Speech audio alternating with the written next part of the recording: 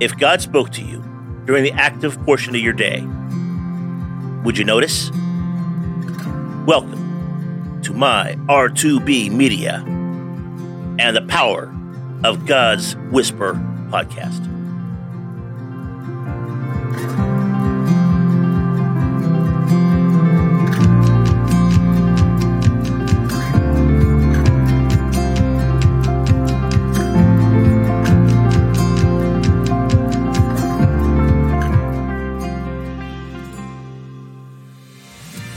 Today's message, the heart of God. Your salvation will come like the dawn, and your wounds will quickly heal. Your godliness will lead you forward, and the glory of the Lord will protect you from behind. Isaiah 58:8. You've waited for resolution to the problems in your life and for the fulfillment of your deep longings. You sought my will on these matters, and I've given you some direction on them. But your focus on the things that pertain to you has blinded you to some of the other things that I have been saying. If you will widen the range of your hearing and follow the instructions that don't apply specifically to what you're focusing on right now, the solutions and fulfillments will come.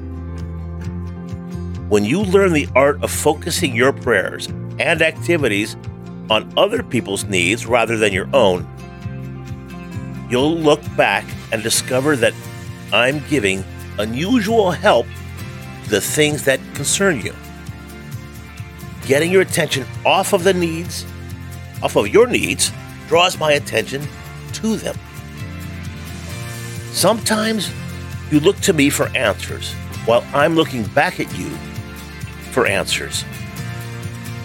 Both of us are asking, why don't you do something?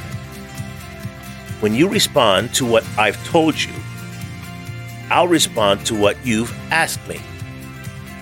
Now, that doesn't mean I'm waiting for your perfection, of course.